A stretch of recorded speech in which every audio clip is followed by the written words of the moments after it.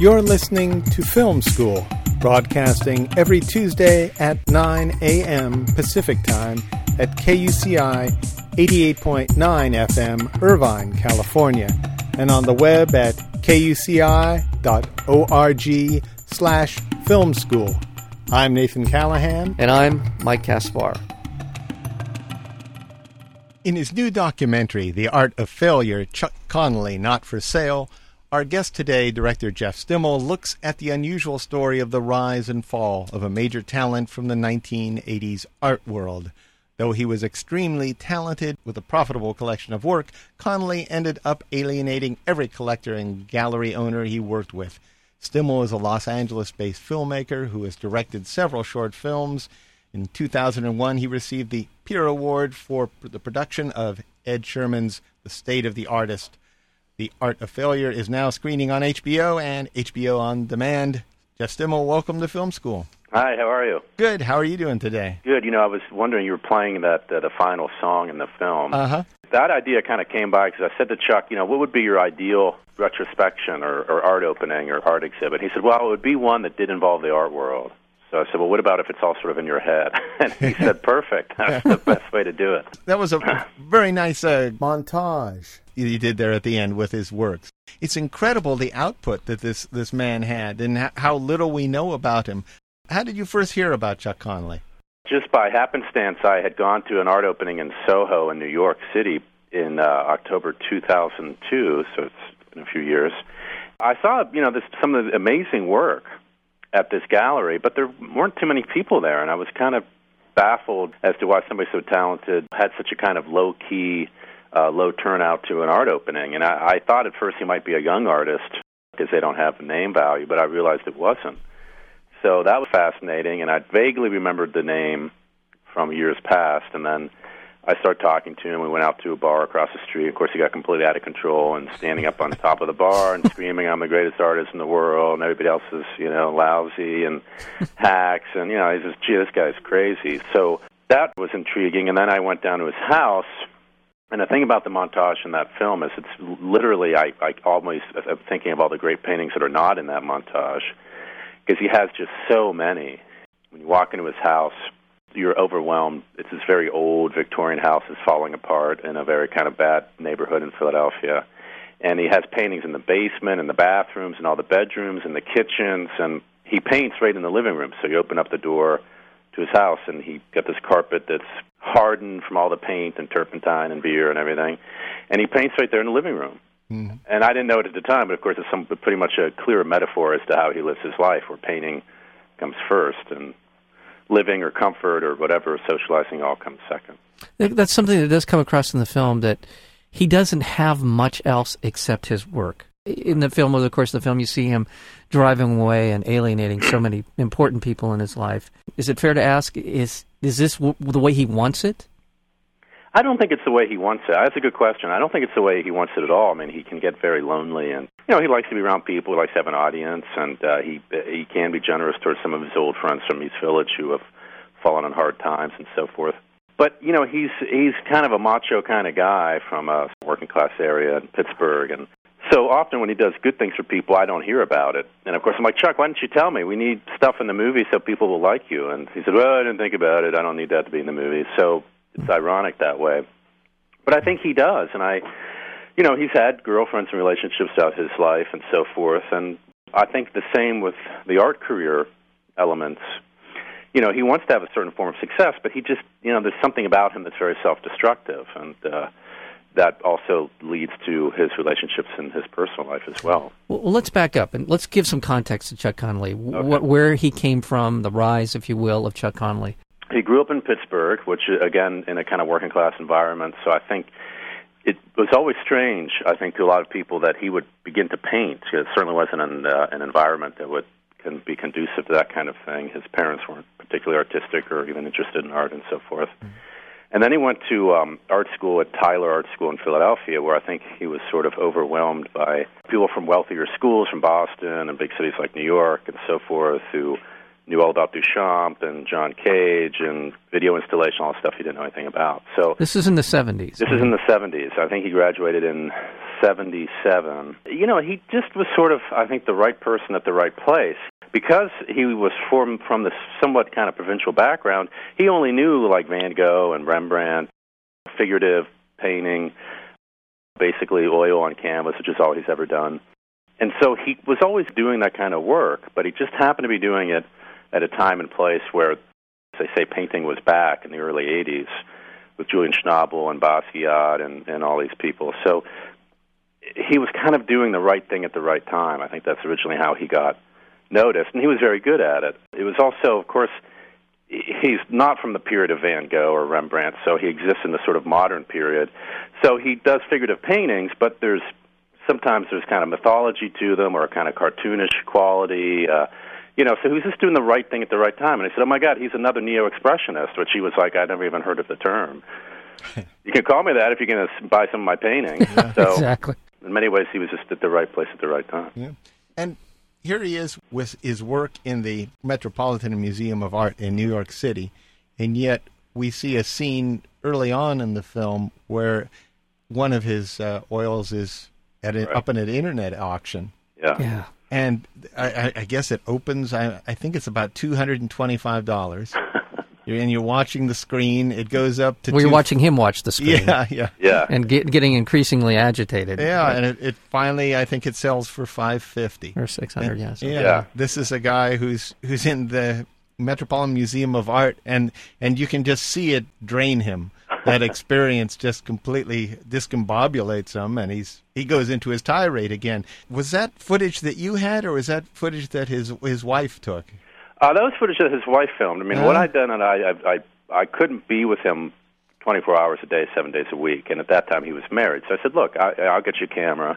I got him a small kind of home video camera, and she Laurence, the wife, actually filmed endless hours of stuff, and they would never tell me what it was. They would just mail me the tapes. They're never labeled or anything. And the story behind that is he was talking to some friend who was just surfing the internet. I said, oh, I see one of your paintings is for sale. And he said, it is? I don't know anything about it. So he looked it up, and he couldn't believe it. It was a painting he did in sort of the height of his popularity in the early 80s. It's a great painting. I should have bought it when I had the chance. Mm-hmm. And, you know, it's the kiss of death for an artist if your artwork goes for low prices, particularly on the internet, which is seen by the world. So it's very troubling. And he had a gallery at the time that he was sort of on his way out with because they had it with him. They were sick of him. And what a gallery is supposed to do when they see this kind of scenarios is bid up the price to keep all his prices high. Mm. And, of course, they were like, we don't care about him. We're mad at him anyway, so we're not going to bother. And so that's when he got in a big fight with his gallery, and they dumped him, which ends up, as the film goes on, one of many things happen in his life. So that sort of started the ball rolling. His wife leaves him, his bird dies, his art patron dumps him. His art patron, that was an interesting guy. He does metal smelting, yes, like gold and silver and so forth, and he inherited the company. Only Chuck can find a patron like him. I mean, he's wealthy, but he's not, typically with Chuck, he's not in the art world. He's not a player in the art world. He's sort of in the more provincial elements of society, you know, not that Philadelphia is a small town, but he's not in the art world. But he came across Chuck's work about 20 years ago and started buying a lot of it. But, you know, he was a businessman, as it says in the movie, and I think he sort of sensed as Chuck was getting more desperate that he could get better deals. Yes, yes. And the falling out, and spoiler alert here, the falling out had to do with something pretty trivial. Well, he was commissioning something that was over the size of the painting, I think is what I'm siding with Chuck on that one. I just wish that man had more sense. Yeah, but I mean, you know, the thing about an art patron, which I didn't realize until I did the movie, is, you know, a lot of art patrons are like, you know, I have enough paintings. I really can't store any more paintings. Yeah. Chuck's like, yeah, but I'm starving. I'm going to get kicked out in the street. I need the money. So I do admit that with Matt, you know, I think there was a period where he's like, all right, I'll buy you. I don't really need any more, but I'll buy a few. But, yes, I think he certainly overreacts. And he didn't really quite get, you know, people that are not rich. Yeah. I think. But now he's probably laughing to the bank because Chuck's paintings are already selling for $35,000. Well, that was going to be a question I was dying to know. I don't know if it's just a progression of recognition in the art community regarding his work, or has your documentary and in some way impacted the value that people are willing to pay for the price people are willing to pay for his paintings? Yeah, I think it clearly it has, and I think. Which one is it? Is it just a recognition, or is it this documentary? I think it's definitely the documentary. Okay. I think, the art world has grown so much over the years that I think if this film was done 20 or 30 years ago, the art world would be like, it's just some movie on HBO. It doesn't have anything to do with real art or so forth. And there's still probably a lot of people that will say that in the art world today. But there's so many more galleries. There's so many young gallerists out there that, you can't buy that kind of recognition, as they say. So I think immediately people are starting to buy his paintings because he has a recognition and a film about him that most even big artists don't have.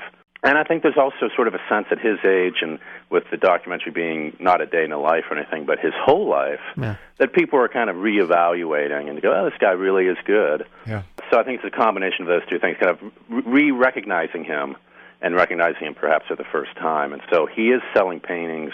I think he sold a few for $28,000, $30,000, $35,000. And that's the most money he's got for painting in probably 25 years. Well, so that's selling what, off the shelves.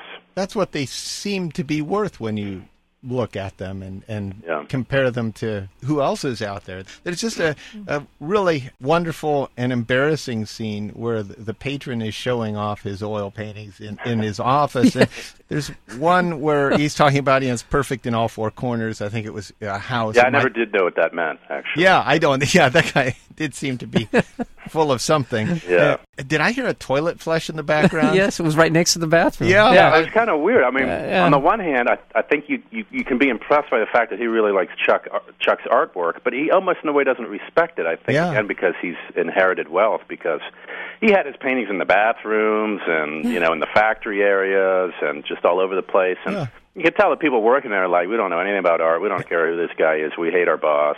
Yeah, exactly. He hates them. So, he had that kind of Johnny Carson thing going on with this. Yeah. I didn't quite. I mean, he looked like he was somebody who was still living in the '80s himself. Actually, he's the only person I interviewed that I showed up, and he already had makeup on. I don't know where he got it or whatever. But now, was that office with the caveman painting? Was that his offices there? No, that's the office that goes into sort of the industrial space. And it was in August, and it was it was like 100 degrees, maybe more so, in that space. Oof. Doesn't that He's affect got this silk suit on and everything, and makeup, and he he walks in and nobody says hello to him, and he just makes fun of them being cavemen and stuff, and these poor guys are sweating in these big space suits and things, and he was like, don't worry, it can't be more than 125 degrees in there. In about 7 hours, you'll be able to go home. Don't worry about it. Does that kind of heat actually affect the paint itself? Does that? Yeah, I think it does actually. Chuck has complained a few times that he shouldn't have them in there, but he doesn't listen to Chuck. Chuck has him in his leaky basement and his it's true. leaking attic. He's not exactly putting him into some hermetically sealed, temperature-controlled environment himself. Yeah. Now, I have to say this. The caveat here is I am not an expert on art, but I was absolutely enamored with the variety, the range of his paintings that you show in this film are remarkable. I want to go to the Fred Skoboda era. Well, there's the early Fred Skoboda period. Yes, there's the early, and which is actually Chuck Connelly himself, and then later in the film, you go ahead and explain what the Fred Skoboda thing is. Well, the funny thing was, to touch on something you were saying earlier, there was a period when I was filming him. I kind of realized after a while that there was nobody else in his life but me, which is a problem for a documentary filmmaker, because immediately he's like, it's just you and me, buddy. I said, well, wait a minute, I'm not exactly your buddy. I'm the filmmaker, you're the subject. Oh, I'm just a subject now. That's what I'm just a subject. I see. That's how it is. Okay, and it's kind of weird. So, nevertheless, when that moment happened, we sat around his house drinking beer, just the two of us, and late into the night, he explained this Fred Skoboda alter ego, which he'd only mentioned in passing. And again, he said, I'd come from a kind of a provincial environment, and I was very intimidated by all these people and all these, crazy artists I never heard of and so forth. So he kind of developed this alter ego, I think, as he does anything, out of a kind of sense of fear and vulnerability. Because he was the best artist in his high school. He goes to art school. All of them are from their high school. So, it was very competitive and overwhelming for him. And the Fred Skoboda guy also is sort of a fantasy of Chuck's, I think. Mm-hmm. Of like being working class and like a real guy, a real man's man, but in the art world. Mm-hmm. And he equates everybody in the art world as being very effeminate, which is odd in a way. So he wants to kind of, again, I think this demonstrates how he's lived his life. He wants to kind of fantasize about this like working class artist that doesn't need the art world, can just sell paintings to the average person. Of course, the average person can't afford to buy most big-time artwork and so forth. So Svoboda, I'm actually from Pittsburgh, too, so this is why I instantly recognized what he was doing. Svoboda is an old kind of hunky or Hungarian or Eastern European mythological steelworker name.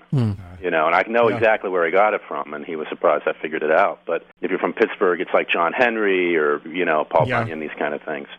So I thought that was kind of ironic that he'd picked that name. So anyways, he was telling me that he said, I had this Fred Svoboda alter ego, and he was like this macho guy that would come late at night and vandalize all the paintings I'd done that day. And I think the alter ego also functions for his alcoholic element to him, because, when he's sober, he's generally pretty soft. Well, he's always yelling, but, he's generally shy and, more normal, but he really has this other side of him. Yeah. And I think this is his way of explaining away the drinking now, at night kind of thing. Anyway, so he was telling me, I did these paintings, about 30 or 40 paintings, and I did them in the 77, 78. Very few people had ever seen them, and I really never painted quite like that before, and certainly not since, because then later I sort of was on the fast track to success and got rid of the whole Fred Svoboda thing. And I'm thinking, okay, so why are you telling me this? He's like, well, so I have like 40 paintings that people won't even recognize are mine, but they're really great, and they look like they were just painted today. The style is what's popular right now. And I thought, okay, that's interesting. What's your point? And he said, well, how, in the art world today, they market a lot of young, attractive people. They raid students from art schools now because their prices will be cheap, and they're very marketable, and they're much more career-oriented than Chuck's generation. They don't tend to abuse drugs and alcohol as much, although, they still do it in a way. And I said, I get all this. And he said, well, what if I get some good-looking art student, or better yet, an actor, a good-looking young actor who's everything I'm not, who's friendly, shakes hands, talks up a good game, and likes to network and all that, and he could go out these paintings, which nobody's seen. They'd never know they're mine. I mean, most people don't know who I am anyways at this point, but they would never know they're mine, and they're very contemporary. And I thought, wow, that's a pretty interesting idea. And at least that way he would be able to get some money and maybe split it with the actor. So, as you've seen in the movie, that's what he does, and the actor, of course, is unknown, but was very good at improvisation, which I think was lucky for Chuck. Mm-hmm. So he goes off, and he goes to these galleries. Then he gets the galleries to visit his studio, and actually does end up having a one-man show and selling some paintings. But by that point, Chuck has sort of sabotaged the whole thing. Yeah, he did. He did. But I don't recall that any of the photos that were in the room that they were bringing the gallery owners into were any of the actual Fred Svoboda, were they? Mm-hmm. Well, that was the sabotage. That was the sabotage. They were actually put lesbian. Well, this is one of the things that HBO sort of disagreed about a little bit. Of course, with Chuck, nothing's ever very simple. Yeah. So the actor goes out, he drums up a lot of interest from real good galleries, actually, about this artwork. So I take him down to Chuck's house, because he'd never been to Chuck's house before. And after it's like, he has a few beers with Chuck, and he's like, okay, let's go look at the original Fred Svoboda. He's like, well, I don't really have any of them. I gave them away to my pot dealer in the 80s, and one of them, I think, caught on fire, and I don't really have any. I got a couple, but they're damaged. And so the actor's like, what are you talking about? You got to be kidding me. I went to all these people and everything, and he's getting freaked out, and Chuck's like, don't worry about it. Art world's stupid. They'll take anything. So it was like, what the hell is going on? And I didn't really know what was going on. And so when he arrives at the kind of studio, which was a friend of Chuck's in Brooklyn that he had arranged to pose as a kind of artist loft, he couldn't find any old paintings there and was totally freaked out. But Chuck said, don't worry. Last week I spent the time painting new Freds, and I'm like, painted 30 paintings in a week? Yeah. And I knew right away that he was kind of sabotaging David, because he became David Nelson, who's the actor, he became very jealous of David. He would call me drunk late at night and be like, now you're making a movie about the David Nelson guy? What about me? I said, I'm not making a movie. This is your biography. Well, he's out there picking up girls in the art world, and you're never filming me anymore. You're only filming him. I'm like, Chuck, try to understand this. You can't be with us when this guy goes to galleries. You understand that part, right? He's like, yeah, I know, but I'm down here all by myself. God knows what this guy's doing. He's, getting laid with my paintings. I said, well, this is your idea. You created it, So he became very jealous and envious of the actor, and was afraid the actor would run off with the paintings and the money and pick up girls that he potentially would pick up, which I think is kind of fantasy, but it seems to be. So it was like, so you spent a week painting 30 paintings, Chuck. They looked kind of unfinished and kind of sloppy. He said, worry, art world won't know the difference. So I said, well, I could tell that he was sort of sabotaging this, and David became very unnerved. Yeah. Nevertheless, there were a couple galleries that were interested in giving him a show, and I suspect because they were sort of polite about it, I suspect their idea was, we don't love the art that we see here, but obviously you've got a treasure trove of really great art. And the actor was like, oh, they're at my family's farm, or my aunt, is testing one out or something. I don't remember what he told them. Well, you had the book there, and they were leafing through it, saying, "This is great stuff. Where is it?" And I think Chuck, really was sabotaging it. It was kind of hard for him to kind of confess. He does a little. He confesses that I didn't want to put my best work up there. I treated it like a joke, but he doesn't really come clean about it. Yeah.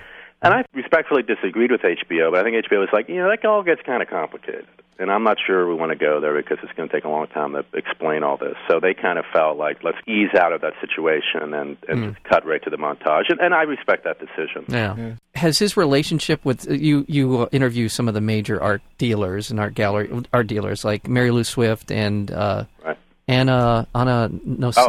Nina Nosei, famous dealer from the 80s. Right, and these people who were early on fans of his work, and then he obviously became too difficult, according to them, to work with. Has any of these bridges been repaired, or any of these relationships back on track? Now that he sold something for $35. Really. They all kind of said the same thing. We love his artwork, but we can't stand the person. It depends. I mean, Eddie Doga, who was an art dealer who actually arranged for Chuck's original art patron in 1980, which was Dr. Atkins of the Atkins Diet, he's remained on friendly terms with Chuck, and I think mainly because he's always sort of kept this sort of safe distance. He's a family and so forth. Yeah. Just quickly, too, what we didn't mention is Chuck is portrayed by Nick Nolte in the film New York Stories, Life Lessons. Mr. Connolly didn't think too much of the film and said so in print. Scorsese... Did he pretty much put the kibosh on Chuck Connolly? Did he stop his career? No. That actually, I was always a little worried that it wasn't clear enough to people, because it basically serves as a kind of metaphor for 1,000 things that Chuck did wrong, and essentially, I didn't want it to read this way, and I kind of went back and forth with the editor about this. But, I think, when the film was sort of in pre-production and early production stages, Martin Scorsese was, very enthusiastic about Chuck's art, and there might have been very informal discussions about, when I go back to Los Angeles, I know people in Beverly Hills. A lot of this is just what Chuck tells me and Matt Garfield and other people, that, there was some thought that maybe the film and Martin Scorsese could promote Chuck's work. Then when he's interviewed with the New York Post and basically trashes the movie and says it's no raging bull and it's cliched and everything, I think all Martin Scorsese really did was just sort of remove himself from that relationship and kind of give him the cold shoulder. I don't think Chuck was really enthusiastically invited to come by the set anymore, and Chuck did write him a letter, I guess, after the film ended, and Marty never responded to it. But it's not like he went out and said, don't buy any paintings from this guy. And that little passage always made me nervous. It was just another example of I just don't want to deal with this crazy artist. Yeah, here's an example of a major Hollywood director who's taken with your work. He wants to help you, and you burn that bridge as well. So right, and I think that's when Mary Lou Swift and Chuck had a falling out, because she just couldn't believe that he'd be so stupid. Yeah, it's a terrific film. The Art of Failure, Chuck Connolly, Not for Sale. It's been on HBO, and it will continue to run on HBO. It's on HBO on demand. It's on demand now, and then it airs again on July 8th, the 10th, the 16th, and then it goes on HBO 2. 7th, 16th, and 22nd. But if people wanted more information about his artwork or the schedule of when it airs, it's also going to be on BBC. They can go to www.theartoffailure.com. And there's a lot of press clippings and some great links to seeing almost every painting he's ever painted. Well, I want you to do me a favor. The next time there's an eBay bidding on one of his paintings, I want you to get a hold of me, because I'm in. You want to insult him again? No, I don't want to insult him again. I just love his work. I mean, honestly, this is great stuff. Well, thank you, Jeff Stimmel, for being here. All right, bye-bye.